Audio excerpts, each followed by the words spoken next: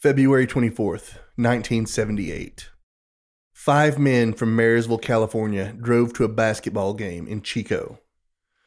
The last time they were seen alive was shortly after the game ended at a convenience store just off the Chico State campus.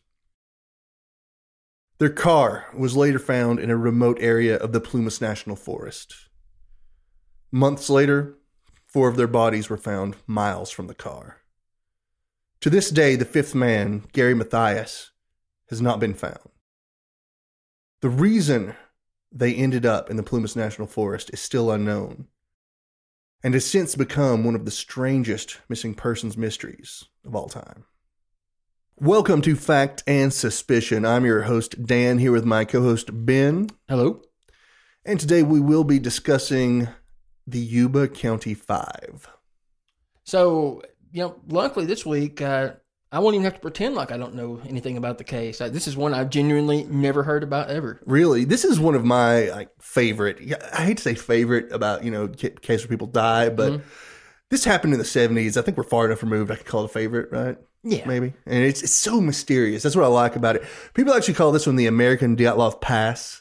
I mean, we're doing a true crime podcast. There's a certain moral dilemma there anyway. I guess that's true, right?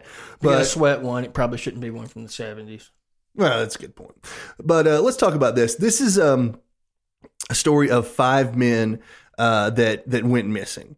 And something that links these men together, they were all actually mentally challenged somewhat.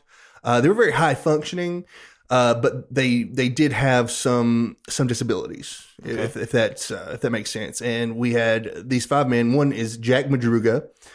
Jack was 30 years old, and he was the driver that drove them to the basketball game that night. Uh-huh. He owned a 1967 Mercury Montego, and he absolutely loved that car. It was his favorite thing in the world. Wouldn't let anyone else drive it. He kept it clean, everything like that. He also had worked as a dishwasher. So you see the kind of employment stuff that he was doing, and he actually had trouble holding those kind of jobs down. Right? But he was at least competent enough to be able to hold down a job. Yeah, and he drive could. Yeah, and do basic things. Yeah, like I said, like these guys are very high functioning. His best friend was Bill Sterling, 29 years old. He actually worked with Jack for a while at the fruit company where he was a dishwasher. Mm-hmm. And Bill was super religious. He used to go out and try to witness to people and stuff. And I think that was just his method of going out and making friends, stuff like that, And then you have Ted Wire, was 32 years old. Ted was a super friendly guy. He's always trying to meet everybody. He saw if he sees a new person, he goes, tries to talk to him. According to his family, he'd get really upset if he, tried to meet a new person and they didn't really want to engage with him. It would hurt his feelings and stuff. He, is the sensitive one of the group? A bit. And he, his brother actually said in an interview with the Sacramento Bee, strangely, this article from 2019 with Sacramento Bee is where I got a lot of information of this case. It's a really good article if anybody wants to check it out. But his brother said that he just lacked much common sense. He said one time he actually spent $100, and this is back in the 70s, on pencils for just no apparent reason, just about $100 worth of pencils. And one time his brother actually had to drag him out of a burning house. Ted didn't want to get out of the bed because he said, I've got to get up, go to work in the morning. I'm going to be well rested. So you can see these are the kind of issues these guys particularly have. Jackie Hewitt was the 4th member of the group. He was 24 years old, and he was the most severely handicapped of the group. He was really good friends with Ted Wire. But he depended a lot on Ted and on his parents. Jackie, he could not read or write. He couldn't dial a phone. Oh, wow. He could get around and do stuff, but he had trouble with certain, major things that you need to do. He was obviously then more challenged. Yeah. Mm-hmm. And then you have the 5th guy who actually didn't have a mental disability, but he was severely schizophrenic. His name was Jack Matthias. His name was Gary Matthias. He's 25 years old. Was he the leader of the group? I don't know, the leader of the group. He was really sort of the newest one of the group. And as I said before, Madruga and Sterling were best friends, and then Wire and Hewitt were best friends. And Gary was just sort of like the 5th man. I wouldn't call him the odd man out. He loved hanging out with these guys. Mm-hmm. They were all really good friends. But like I said, Gary was schizophrenic. And he had a lot of issues with this in the past. He had a police record because of it. He was discharged from the Army because of his schizophrenia and his mental health problems. And was he like hearing voices bad? A lot of, like, definitely some really bad stuff. He dealt with severe psychosis from it. Now, I would like to say he'd been on medication for a couple of years and hadn't had any issues with it in about 2 years, though. Okay. So this has really helped him turn his life around. He really turned everything around. He was doing a lot better. But he had some really severe issues. He had some issues of being violent before that. At one case, a couple in Yuba, California, woke up to find Matthias in their bedroom. And he was looking for a ring that he thought he was supposed to return to Satan. So, Okay. yeah, he got some really... Let's just maybe just pause there for a second. Okay. Were they like neighbors? Did he just they didn't know him. Random They did not house? know him. He just picked some... I'm not sure that he picked it randomly. Maybe he had a reason for picking it, but they didn't know who he was. Yeah. Okay. Yeah. So as you see, he dealt with severe issues from his schizophrenia when he was not medicated. Can you imagine being those people in the house? God, no. Being told, I'm just looking for a ring for Satan. I can't believe... I mean, I guess because it's, this is California, is the only reason he made it out of that house alive. Yeah. Because like where we are, and I'm not trying to... Yeah. come to the deep south. Yeah, I'm just looking for a ring for Satan. Yeah, like guns live in these houses. You can't do that. That here. alone That's probably enough to get you shot, but doing it inside of someone's home when you're not supposed to be there. And I'm not trying to make light of it. I'm just saying, you have to he had to have picked a good house for that, right? Because that's a dangerous thing. I'm surprised people survive that. Now, Gary, other than Madruga, was Did he find the ring?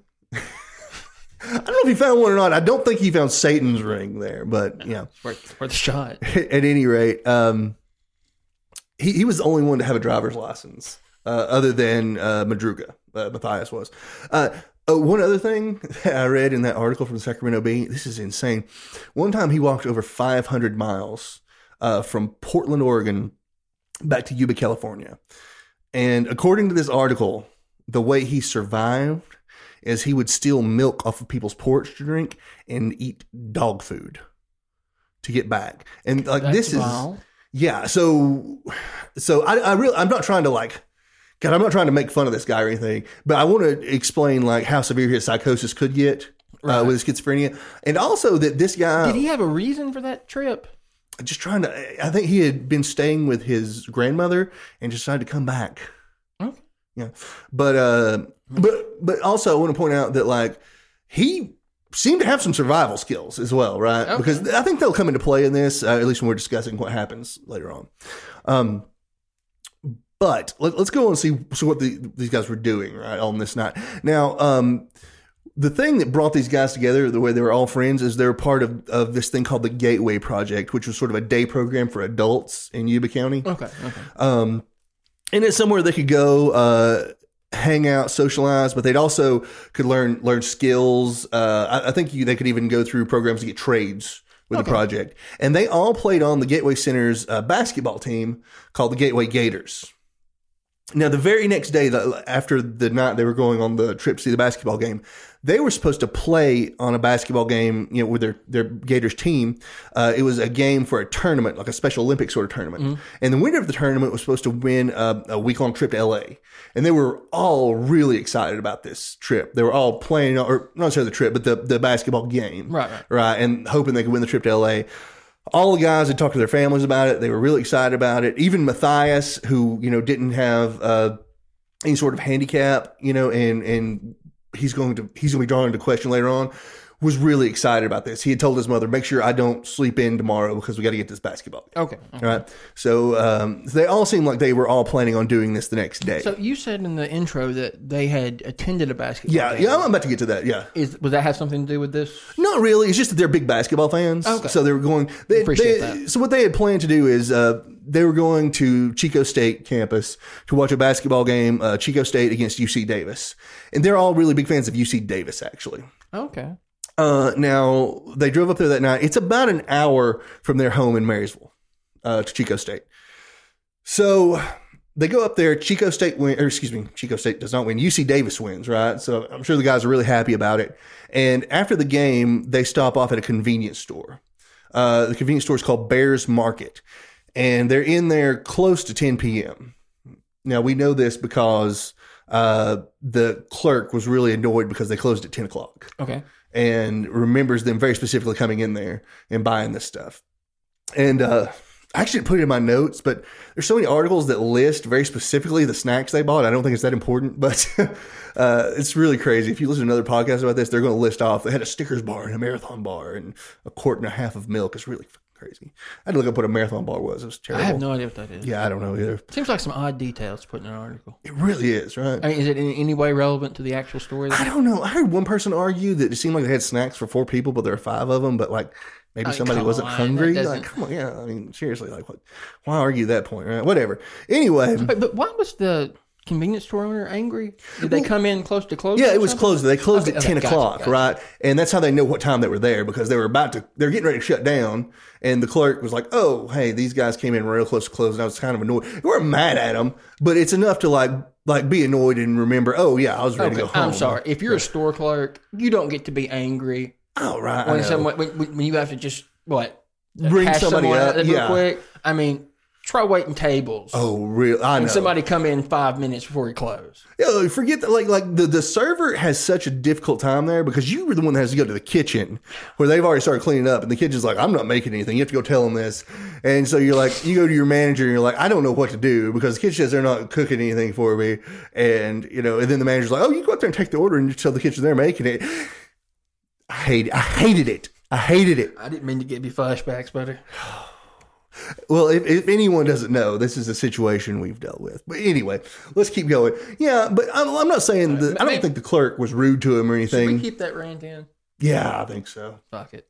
I don't mean to say that the clerk was rude to them or anything. I have no clue. Right. I just know that kind of stuck out in the clerk's mind. Gotcha. Because obviously, if somebody comes in like 2 minutes before you close, you're going to remember them more than you did like somebody at 5 o'clock in the afternoon. Of course. I don't know how they knew exactly what the guys bought unless they just, I know they found wrappers in the car, but that doesn't seem to me to be like an exact list of what they got because somebody took something with them. I don't know. It was a weird thing to me. At any rate, though, that's the last time they're seen. Okay? Leaving that convenience store? Leaving that convenience store is the last time they're seen alive. Now, well, I say that. That's the last time they're for sure seen alive. Positive identification. But when they go missing and the police start searching for them, a man named Joseph Schoen, I hope that's pronounced Schoen, maybe Sean, calls the police and says, I think I saw those guys on that particular night. And now here's where the story starts to go off the rails. Uh-huh. All right. Joseph Schoen was up in the Plumas National Forest area. Okay. He was driving. Now, some articles say he was trying to drive back home. Some say he was driving to a cabin that he had rented. At any rate, it's a really rough road and it's snowing heavily. Uh-huh. His car gets stuck in the snow. So Schoen gets out and tries to push his car out to, get it back to moving. And Schoen has a mild heart attack. Oh. Right. So he gets back in his car with the heater on. He's like, I don't know what I'm going to do. Maybe somebody will come by. I can't keep trying to push it, obviously. Well, he gets back in his truck and just sits there, doesn't he? Yeah, he just sits there. You remember this case. I have heard of this one before because that stuck out to me. Okay. It's crazy. How I didn't catch any of the other stuff, I don't know. But I do remember that specifically the guy having a heart attack and not taking it particularly seriously. Well, I think he took it seriously. It's just that he was, way up the mountain. What's he going to do? Right? Fair enough. We don't have cell phones, right? He didn't have a cell phone. It's the 70s. So at any rate, Schoen gets back in his car and just sort of like passes out for a little while because he's dealing with having a heart attack. Right? Well, he says he wakes up. It's probably 11 or 12 at night, he thinks. And he's hearing a whistling sound that wakes him up. And he sees 2 sets of headlights up ahead of him, sort of down the road a little bit. Mm-hmm. So he also sees some figures. It looks like a group of men and a woman with a baby. So he gets out of his car and starts yelling for help. And as soon as he starts yelling, the lights go dead. It goes quiet. They're just quiet. It's like they're trying to hide or something. So he thinks it's really strange, but he's also having a heart attack. So maybe he's not processing things correctly at this point either, right? So he gets back in his car and sits down. And then a bit later, he sees... Hey, if it's a woman, you said, and a baby? Yeah.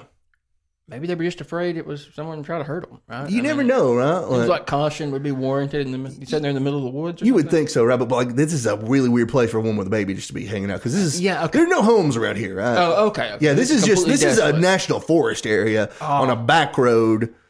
You know. Yeah, that does seem like it doesn't make sense, right? I mean, he had been up there like I don't know if he was hiking, but he was up in the area like he had rented a cabin, something like that. He had a reason to be there. One of those places you're probably not there by happenstance. Exactly, right? So when he wakes up again, though, he sees flashlights up in the area, but not headlights. So he gets out and tries to yell again, and the flashlights go off. They stop, and everybody gets quiet. So this is a really weird story, right? But the next morning, his car runs out of gas. It's cold. He gets outside. I have to walk down to this lodge that I saw before. He walks down to the lodge, gets in touch with medical personnel. They come get him, take him to the hospital. And when he walked down to the lodge, he passed their car, the 1967 Mercury. Okay. So when he calls police, he's telling them the story. They're like, sounds like a crazy story. There's no way this has anything to do with these guys. But he tells them, and I passed this car. He described the car, and he describes their car to a T. They're like, wow, maybe we should check this out. How far would this have been away from their last known location, in that gas station? I'm not exactly sure how far it is from the gas station, but they were about 2 hours out of the way from their way home. We have no idea why they went in that direction? No idea. That's the strangest part about it. We have no idea how they ended up there. Because it was not on their way home, obviously. They would have had to have gotten off. There's possibility if they took the wrong exit off the highway and just kept going, they could have wound up there. Right. But you'd think at some point when you start going up a mountain, you're going to turn around. You know? I mean, I think we have to make certain allowances given. Yeah, but you also have to think like Matthias knew what he was doing. And Madruga actually took maps with them to make sure they could make it back and forth to the game. Again, though, it's snowing. You know, we have to make allowances for these guys. Maybe they're making the wrong kind of judgment or something in this situation. But we don't know how they ended up way up there. Now, like I said, so the police go up there like, well, he described the car. Let's go check this out. And on the 28th is when they go up there and they find the car. It's on a really rough back gravel road, potholes, everything like that. Remote area. There's still gas in the car. It's not out of gas. Mm-hmm. It's not stuck. It may have been slipping around in the snow, but it wasn't stuck. Right. Like they could have moved. These guys easily could have gotten out and pushed it. Right. You know, these 5 guys. The car was unlocked. The keys were gone, and it was functional. The driver's side windows down, completely functional. Car was. Yeah. They actually the police they didn't have the keys, but they hotwired it and it cranked right up. Right. So the car was in just fine shape. It could have still. So there was no good reason for them to have gotten out of it? No good reason for them to have gotten out and gone anywhere. Their snack wrappers were all still in the car, but no sign of the guys. So did the police think the most likely scenario is they thought they were stuck and didn't think to push it? They have no idea. I mean, you'd think they would at least give it a shot, right? Especially, you know, if you got Matthias, who was in the Army and was, you know, didn't have any kind of mental handicap, would have said, let's do this. Or Madruga, who also has a driver's license. He was actually in the Army as well before. Okay. These guys would have thought, let's push the car, right? You know? Yeah, you'd think so. I have no idea. I don't know what happened with that. Also, who's that woman with the baby? That's a fine question. Really good question, right? So they start looking. But a few days later, there's a giant snowstorm. It dumps, I think it's about 9 inches of snow on the area. Uh-huh. So they have to call this off until spring thaw. They're almost up at the snow line, by the way, at this point. They're so far up the mountain. Okay. And the snow line would be where, like, when you're past that snow line, there's snow year-round on the ground. Right. This is how high up in the mountains they are. So once it dumps this big snow, you know, in February, you're probably not going to have, it's not going to clear off till spring. Right. So they'd call off the search after a few days, especially because, you know, with weather conditions, like they were just presumed dead. Presumed dead, really, at that point, unless someone had picked him up and they were somewhere else. But right. They didn't think it was going to do any good to keep searching up there in the National Forest. So they call it off. They start back the search in the spring, but they can't find any of them. Like, you know, their trail's been completely wiped out by the snow, everything like that. They don't have a big break in this case until June of that year. Mm-hmm. There are a group of motorcyclists, and they're sort of riding through the Sierra Mountains, okay? And they drive by a Forestry Service trailer, which is meant to be used by the Forestry Service as a shelter if necessary. Mm-hmm. And they notice a window's broken out of it. So they just go check out what's going on. And when they get into that window, they smell this terrible smell of decomposition. And they go in and check, and inside they find Ted Wire's body on a bed under several layers of blankets. So obviously they call the police. The police come up there. They identify it's Ted Wire. I almost said Ware and Wire. I'm really not positive which way. I think it's Wire because that's pronounced. But Ted, he was like a 200-pound guy, and he's lost about 80 or 100 pounds since then. How long ago do they think he died?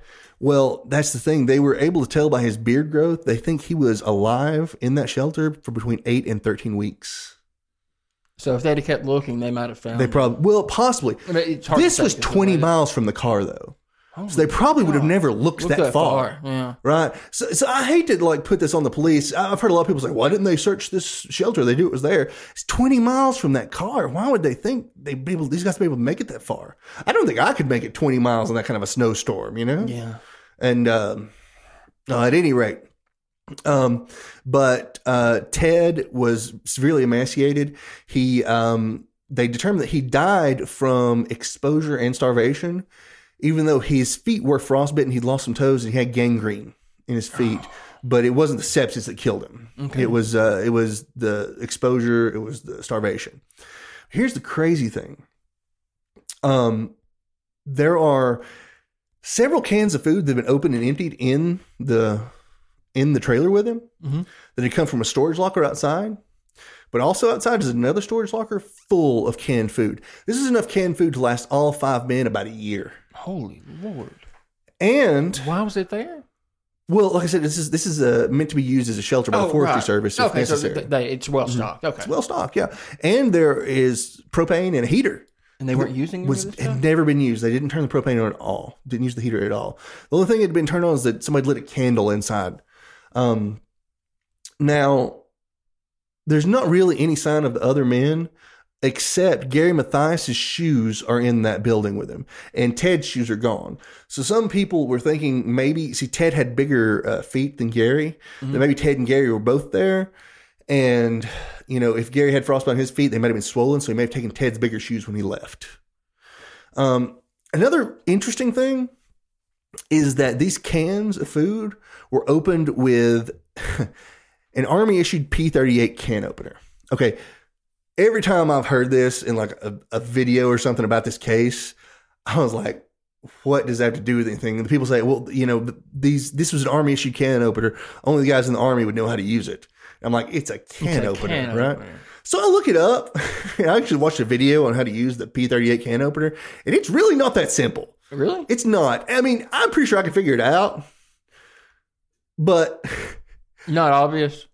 If it wasn't with the cans of food, I wouldn't know it was a can opener, though. Right. You know what I mean? Like, it's not obvious. And I would definitely say that, Gary could have at least showed these other guys how to use the can opener, right? I don't know. I feel like these other guys could have used the can opener if they really wanted to, right? I mean, surely you would think.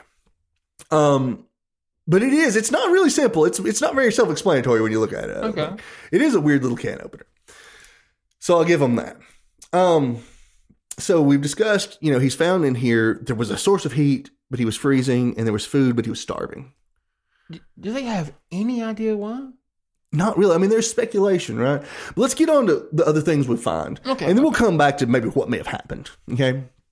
So they start searching, instead of searching in a radius from the car, they start searching in a radius from this trailer.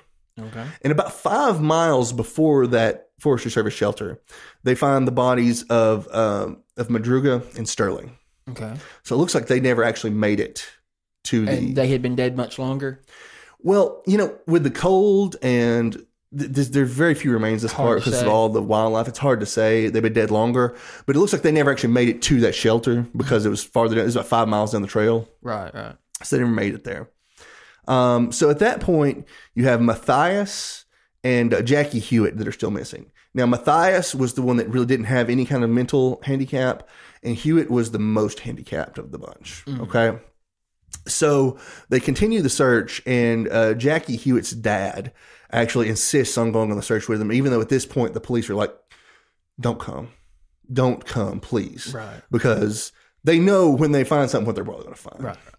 And of course, when someone finds something, it's Jackie's dad. He finds his jacket, and when he goes to pick the jacket up, Jackie's spine falls out of it.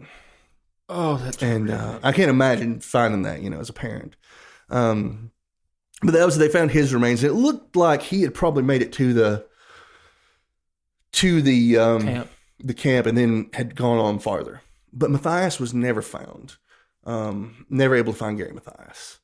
So they looked and looked and looked, but couldn't find any sign of him. But you've got to understand, it's probably a miracle they found the other guys. Yeah, fair enough. They did, however, find 3 of the Forestry Service wool blankets and a flashlight, not very close to Hewitt's body. So it looks like someone else had those.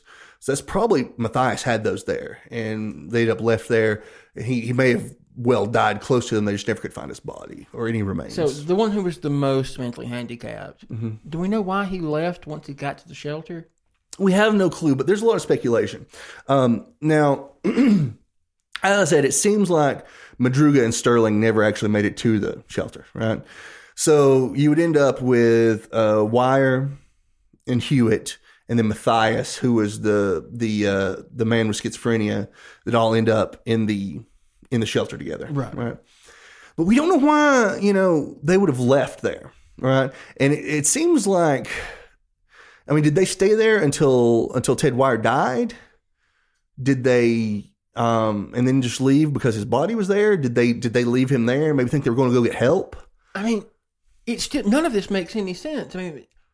I would say, well, even if your friend was dead there, why would you leave a source of heat and food? But if they weren't using the heat or food anyways, exactly, yeah, it doesn't make a lot of sense. Now, let's talk about what could have happened, though. Okay, all right. Tell me there is some theory that makes this seem like it makes their behavior seem remotely reasonable. I can give you a theory, but there's not a lot of evidence for it. Okay. So I don't really expect a lot of evidence at this point. Given the manner of death and how long it was till they were found. Right. Okay. Let's talk about it. I'm good with speculation. Let's say these guys could have gotten off the highway at the wrong spot. Okay. And if they had, and they just kept driving down that road, they could have wound up where they were. But remember, this is 2 hours out of their way. So is there a plausible path for them to get 2 hours out of their way to this place? Oh, yeah. They could have just kept driving straight. I think it would have just turned into this place. I'm not sure if just completely driving straight, but I would say the highway ends, you got to go one way or another. Right? Mm-hmm. So they'd end up there.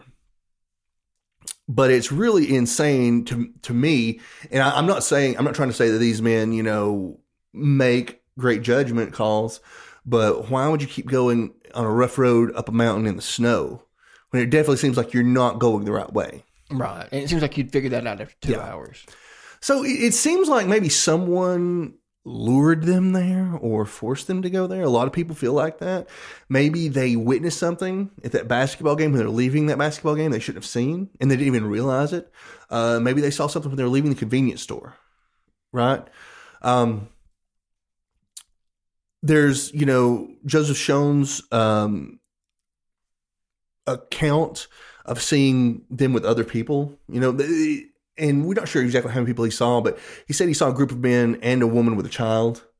There may have been some more men that weren't our 5 guys there. They could have been lured up there to help this woman. I would say these guys are probably pretty easy to manipulate, especially if they think they're doing a good job, being good Samaritans. And, they could have been drawn up there, but it's so far out of the way. It's really strange to think that. And it's a strange place for someone to lie in wait with a trap this far off the beaten path. So let's say that there weren't so many mentally disabled people in the story. Mm-hmm. I would find it nearly impossible to believe that they accidentally got 2 hours away. I agree. Now, I'll make some allowances considering. Yeah. But it's still, I think Lord is probably more closer to the mark. You would think so, right? Now, there are some other people that think that maybe Matthias had sort of taken control, but told these other guys, we need to go here. Because now Matthias actually apparently knew some folks that if they'd gotten off the same exit on the highway, he could have been going to their house, but they still been a long way from where they ended up, right? Right. And those particular friends said they hadn't even heard from Matthias in a year, so they don't think he would have been coming to their house. So it doesn't make a lot of sense. And you have a lot of people pointing to the fact that, Matthias, he's a schizophrenic and he dealt with a lot of psychosis and stuff. But, I mean, we don't have any reason to think he'd come off of his medications at that point. Now, I will say later on in the situation, he would have been on his he wouldn't have had medication with him. And there's no telling what kind of mental state he would have been in later. Yeah. And I'm not trying to accuse him of murdering him or anything like that. No, please don't think I'm saying that. I'm just saying he probably would not have been making great decisions at that point. That has to be a possibility that the police considered, though. Yeah, I'm sure they have, right? But, I mean, when you find people like laying outside like that, likely from exposure, why would you think someone had murdered him, right? Yeah. But you still have to think: did someone else take them to that trailer and hold them hostage there, right? Or did they just find it on their own? How did they even know where? Like, were they heading for that trailer? How did they even know where it was? Now, I will be honest. I do think a lot of people point out, like, how did they find that trailer, which makes sense to me.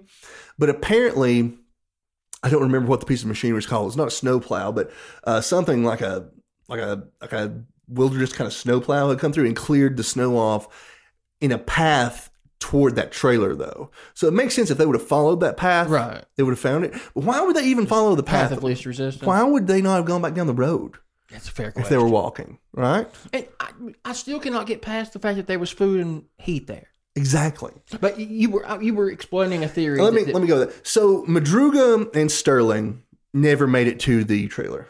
Right? Okay. So that leaves Ted Ware, who was the man with the frostbite. One quick question: Were they? I forget. Were they all accounted for at this point, other than Matthias or was it Matthias? Matthias to this day is the only one that was never found. Okay.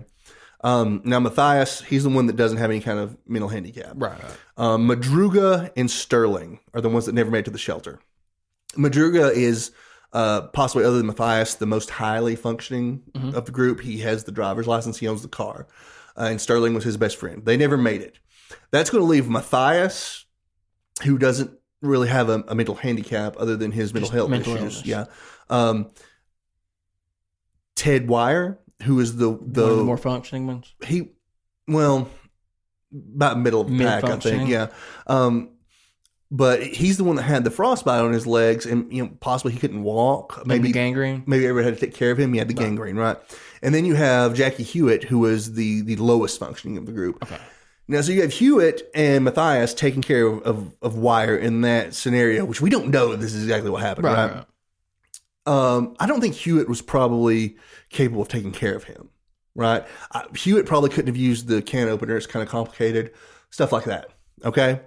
Now, you've got Gary Matthias there. Maybe he's taking care of everybody, opening the cans and stuff. But the longer he's stuck here in this shelter without his medication, there's no telling what's going through his mind. And maybe he thinks he needs to set out and go try to find help, even though they've got... Definitely going to start impacting his judgment pretty quickly. Yeah. Even though they've got food and heat, well, possible heat. They weren't using the heat, but they had food there, right? Mm-hmm. They had to have known the food was there because they opened one of the storage lockers. They could have opened the other one. Right. At any rate, maybe Matthias thinks he needs to set out, okay, and go try to figure out something, go find help, something like that. Matthias sets out and, possibly in the winter walks off his death, is never found again. It's going to leave you with Ted Wire and Hewitt there. And like I said, Hewitt is not capable really of taking care of Wire, I don't think. So eventually Wire will die, and then Hewitt probably just thinks, I got to go. I've got to go somewhere. And he leaves and doesn't make it. Now, most people theorize that they stayed there until Wire died, and then the two of them left together. But see, here's the way I'm thinking about this, right? Wire and Hewitt were like best friends. Okay. I don't think Hewitt would have wanted to leave him there, right? That's fair. So if Matthias left him, he might have stayed with him. And then if you remember, Madruga and Sterling were best friends. Mm-hmm. And we found their bodies close together. Yeah. One of them may have fallen out, making the other one refused to leave him, Like, these guys are very loyal to each other. They're very good friends. When you're starving and dying, I can see where loyalty could go out the window. I get that, right? I get that. But I'm not saying that's what happened, right? I'm not saying that. But I think it's a possibility. Right. And I think it's a possibility that maybe Matthias left Hewitt and Wire there at the cabin, not really realizing that Hewitt's not going to be able to open the food and stuff, right? Mm-hmm. And Wires ends up dying, and then Hewitt leaves. Well, okay, but whether he can open the food have even been a factor, considering they weren't using it anyways. Well, they used some of the food, right? They opened one of the locker, and one of the lockers and used the food out of it. Okay. They just never opened the other locker. And you have to assume if this one was full of food, this one will be too. Right. I don't know. It doesn't make sense. It doesn't. And that's the thing about this case is there's so many mysteries that don't make sense and trying to figure out exactly what happened. But now the heat, they didn't use at all. They don't use it at all. Do we have any explanation for that? No. Maybe they did it look like they had tried to use it and couldn't? No. And honestly, I think especially like Matthias would know how to turn on a propane tank and turn the heater on. Is there any chance Matthias planned this? Well, some people think he may have. Some people think that, but I mean, this guy. Okay, let's go back to this here. Okay, like firstly, why would he have? I mean, maybe if he'd gone off his meds, yeah. Why would he look for Satan's ring inside of a... Well, that was his psychosis. That was years ago before he had gotten on this medication regimen. Right, but are we certain that he never came off the medication? We're not certain of that, but we know he had gone 2 years without having any kind of spells like this. Now, I mean, it wouldn't be the first time someone on medication, obviously, mental illness, decided to stop taking their medication, right? Obviously not. However, I will say, and this is something that people pointed out, when he was dealing so heavily with his schizophrenia when he was in the Army, he developed a lot of drug problems. Probably because of his mental illness, that'll drive you to that kind of thing. Yeah. And people think he may have relapsed at that point and had gotten into some drugs that maybe he was having withdrawals when he was there. Some withdrawals. Maybe he had just thrown his judgment off, something like that. Now, I'm going to say we don't have any evidence of that. Right. It's a pure speculation. Pure speculation. Also, I'd like to point out that Matthias was just as excited about that basketball game the next day they were going to play in as everyone else. So I don't feel like he would have lured them off to their deaths, like if he was really going to play this basketball game the next day. You're probably right. I'm just trying to figure out some reason.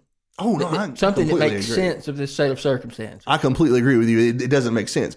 Also, let's point out that Matthias really loved these guys. He wasn't just like hanging out with them because he wanted to take advantage of these 4 guys that have no money or something, right? Like he really liked these guys. And I think it may have something to do with the fact that when you've lived for so long with this severe mental illness that you've had run-ins with the law, you're living with a lot of judgment on you, right? Right. And he probably found these 4 friends of his that, didn't judge him for that stuff, because we deal with our own thing, you're our friend. He loved these guys. He loved playing on the basketball team with them, They loved hanging out. Now, I won't say the other 4 guys, their parents, they had some issues with them hanging out with Matthias because, for one, this guy doesn't have a mental handicap like the rest of them, and he also has had these mental health issues.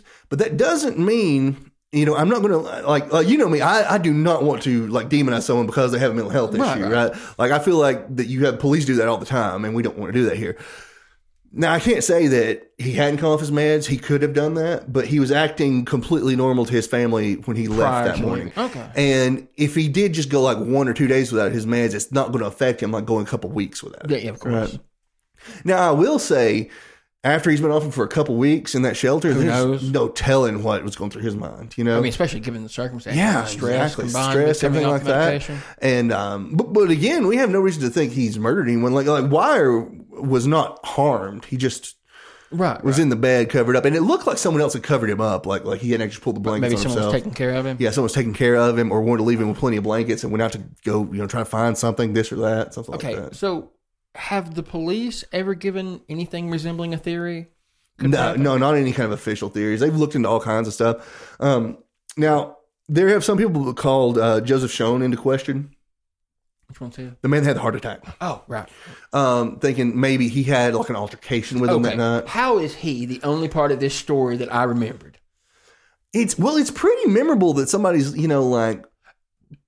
So are 4 people dying in the wilderness after driving 2 hours out of the way. That's true. At any rate, though, people have questioned Schoen's story into Well, they've questioned it because they think maybe he had an altercation with these guys and like scared them and they ran off into the woods or something because like their car got stuck or whatever. But let's point out here, like he did have a heart attack. Like he went to the hospital, there are medical records. He had that heart attack. Okay. So, I mean, he didn't make the heart attack up. Why would he make the rest of it up? Now, he may have hallucinated some of the story. Is it possible that what he thought was a woman with a baby could have been two of the guys or one carrying something? Who knows? That very well could have been possible, honestly. I mean, I'm not sure he even knows why he thinks he saw a woman with a baby, right? Right. Because when you're sitting there having a heart attack and you're seeing something way off in the distance, how do you make sense out of it? This is just what he's telling the police that he thinks he saw. And it seems like that it would have been difficult to tell given the circumstances. Yeah. Without a heart attack. Here's what I'm going to say. I don't doubt he thinks he saw what he saw. Right. But he could have hallucinated some of it. He admits he could have hallucinated some of it. But he did see them in the area where he passed that car the next day. Right. So he must have seen something. He at least let the cops know where the car was. Yeah. You know? And the man had a heart attack.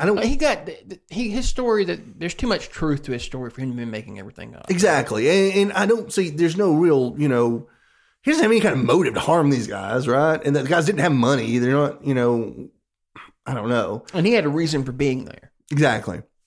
The most likely scenario people think is they just took a wrong turn and ended up there.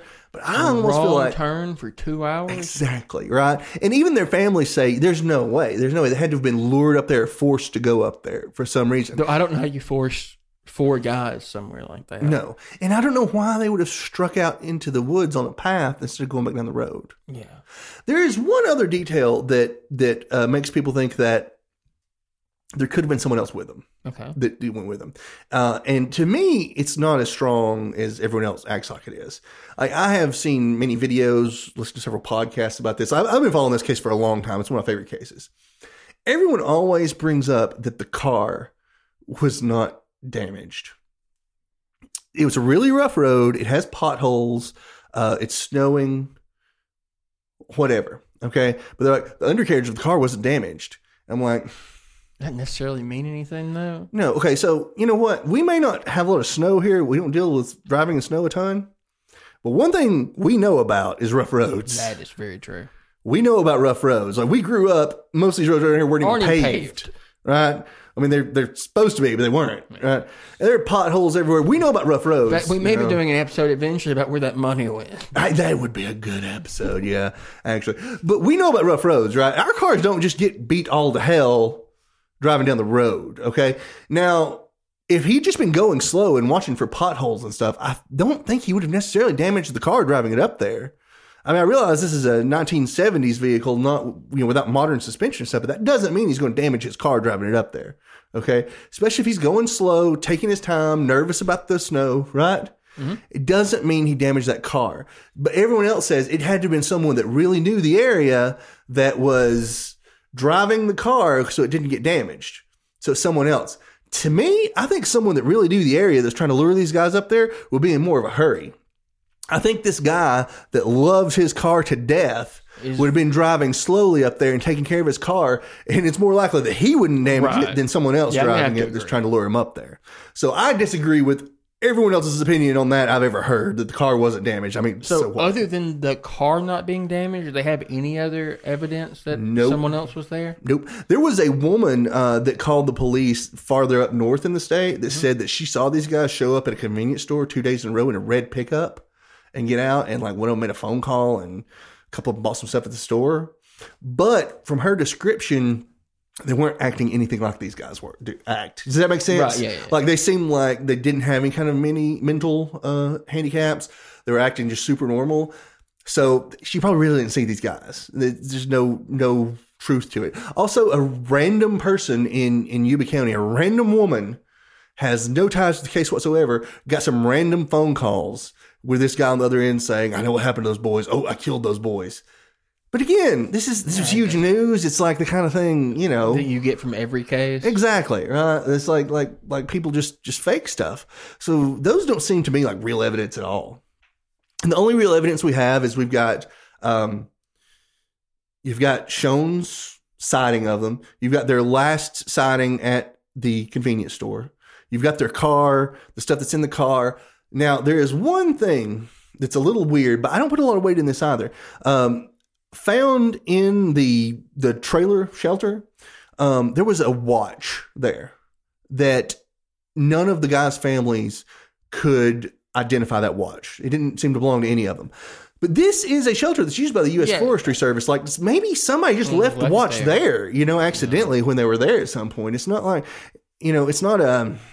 Do people think that points to someone else being there with them? Yeah, yes, people think that points to that, but honestly, you can't say that. Not necessarily. You can't say that. They'll say that, the fact that they weren't using the heat and using enough of the food is maybe someone was holding them hostage in that trailer, but who would take them out there in the middle of nowhere to this forestry trailer?